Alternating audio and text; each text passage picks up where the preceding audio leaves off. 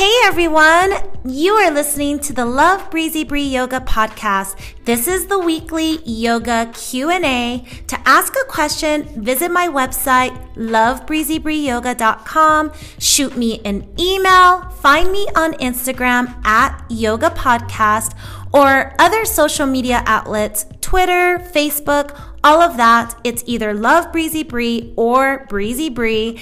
All the information is in the description of the show notes.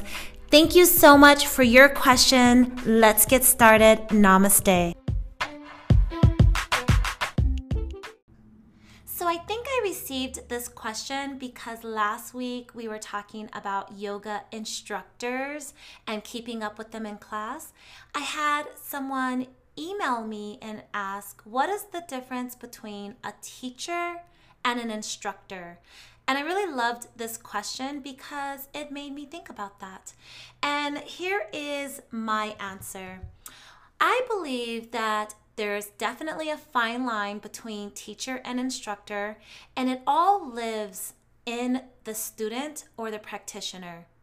Whether you feel like you learned something or not will determine if the person before you was your teacher or your instructor. When I think of the word teacher, obviously the first thing that comes to mind are all the amazing teachers that I had growing up, right? School teachers. I had one in particular, and she really changed my life. She had me in English as a second language, and she personally coached me to a higher reading level than when I began class. And so I ended up leaving her class in like a 2-grade higher reading level than when I came in. And she retired the year that I took her class. So she was, up there in age. And I had the pleasure of seeing her yet again when I was an adult. And I love this woman, and she is by far considered a teacher for sure. Now, we've all had those quote-unquote teachers who were more instructors. So I know for me, during college, I had a very difficult time understanding higher level physics. And I actually dated someone just to pass physics. I know, shameful. But my professor, he was for sure just an instructor. He would point and click and tell and advise where you can go to find data and where you can go to learn information. But by far, I would not say that he was trying to teach us anything that could have basically wrapped the concepts of physics together in an approachable way. His assumption was that we were able to learn this stuff on our own. So, with that said, I definitely think that the student or the practitioner will decide if a yoga teacher or instructor is appropriate for them.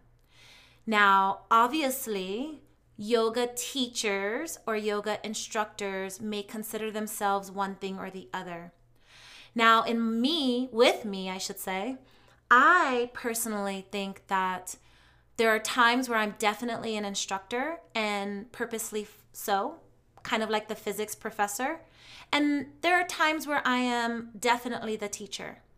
So when I am trying to teach my students something, I am taking time to evaluate and hopefully assess the situation or them personally, and be able to teach them a concept, maybe a yoga posture or a pranayama practice or what have you, that I think will help them progress in their practice.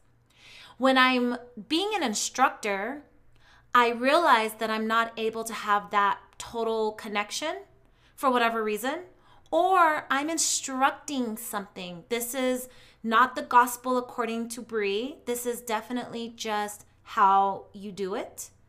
And it's essentially how to make lasagna. I'm not teaching you how to make lasagna. I'm instructing you on how to make lasagna.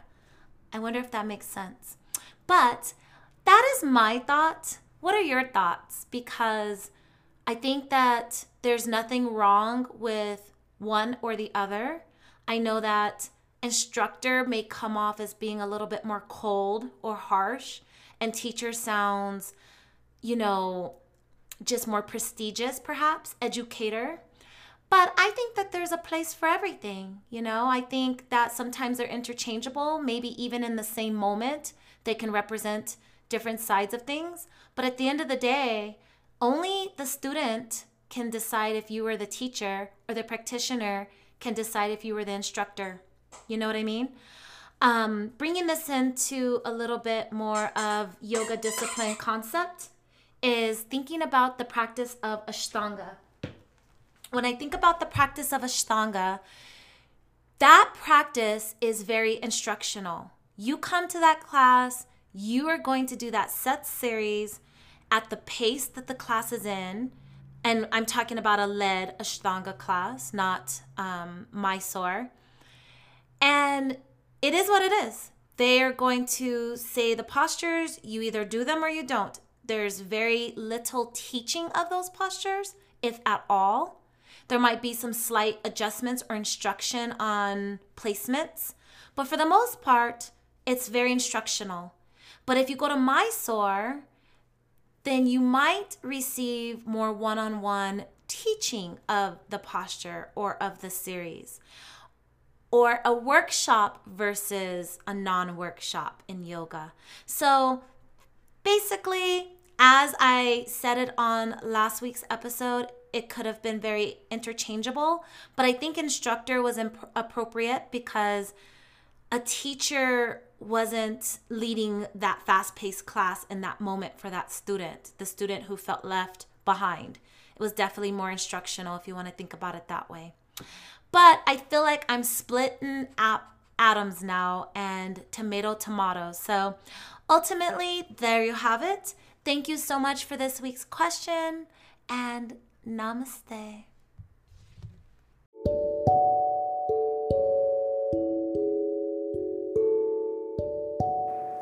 I am so honored that you are listening to the Love Breezy Bree Yoga podcast. Never miss an episode. Download the free app on iTunes, Apple Podcast, Spotify, or Stitcher. Please also rate the show with 5 stars. I would greatly appreciate that.